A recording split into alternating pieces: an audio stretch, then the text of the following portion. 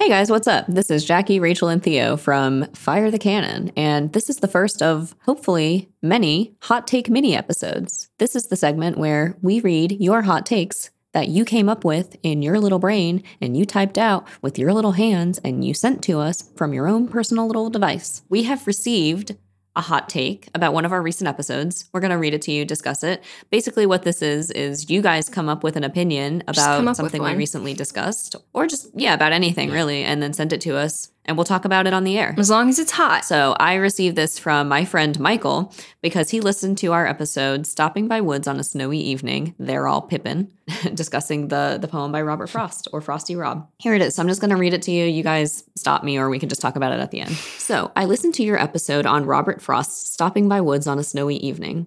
While I agree with you that it should not be fired from the canon, I'm a bit surprised that you did not arrive at my personal interpretation of the poem. Stopping by Woods on a Snowy Evening is a poem about the mortifying ordeal of being perceived. Thoughts? I want more info. Yeah, I want to hear more. Nope, that's it. The high point of this poem for the speaker is the act of staring into the woods, watching them, quote, fill up with snow until they are, quote, lovely, dark, and deep. But the speaker cannot arrive at that vantage point immediately. What's the first thing he worries about? Who the owner of this land is, where they are, and most crucially, whether or not they can observe the speaker engaged in this blissful action. He's a shy boy. Shy guy. The owner being there and watching the speaker would ruin the moment. Perception in this poem's universe is the thief of joy. So he's stealing the joy of the woods. He's looking at the woods, which means the woods is not having a good time anymore.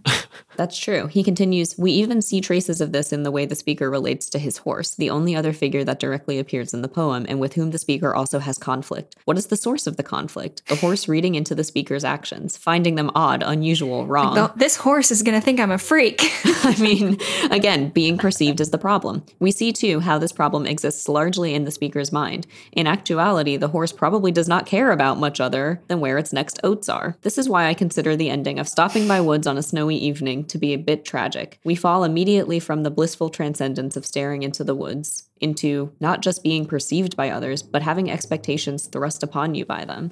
And as the echoed last line states, the speaker cannot hope to escape them anytime soon. There are miles and miles and miles to go before he can sleep. I think that's an interesting perspective. I agree that the speaker is a very awkward dude, like some people we know who don't like to be perceived. I thought Theo would really like this because he hates being known. Yeah. He's like, oh, I don't want someone to see me looking at the woods, and like, oh my gosh, my horse is going to think I'm such a weirdo. I think Michael's wrong about the bit at the end. I don't know. I think I agree. And I agree not because I think it would be ridiculous to say like, oh no, I'm not supposed to look at the woods and no one can see me looking at them. It's hard to explain, but I agree because it does feel like this is like a transcendent moment where someone is alone having a moment. And if anyone else were to show up, it would break the spell. He's got another living thing that he does have to consider, but he almost maybe doesn't want to consider that other living thing. He almost just kind of wants to like be, but he can't just be. I do think he's wrong though about the idea of the promises being a bad thing. I think the interpretation of it being more about suicide, it makes more sense to me within the context of the poem where like the woods are the unknown. Like you're not going to know what's going to happen. If you go in there, you're only seeing it from the outside and he's drawn to it. But the thing that's holding him back is that he has obligations. So of course it's like bittersweet because he's drawn to these woods.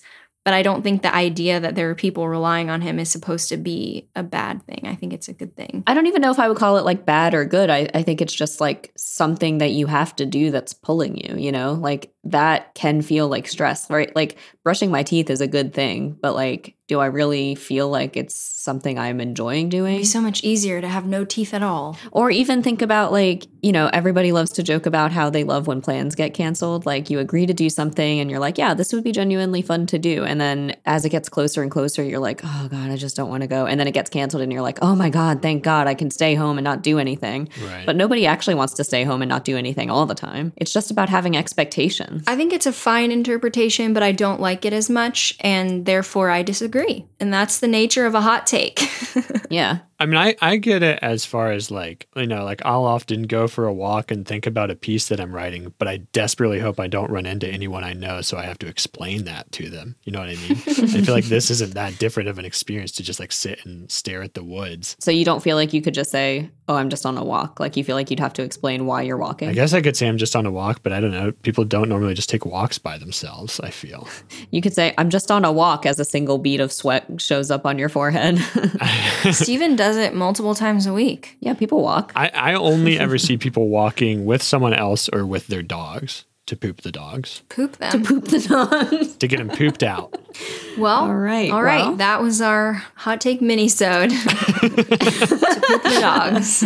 I thought Theo was really going to like the part about the ordeal of being perceived. Because you have said something one time before about how awful it is to be seen. Yeah, it does suck. Oh, no. It's a hot take. Thank you very much for writing in, Michael. We got pooping the dog. Yep. Yeah.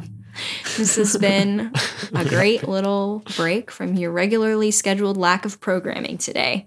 All right. See you Thursday. Bye. Bye. Bye. We love you.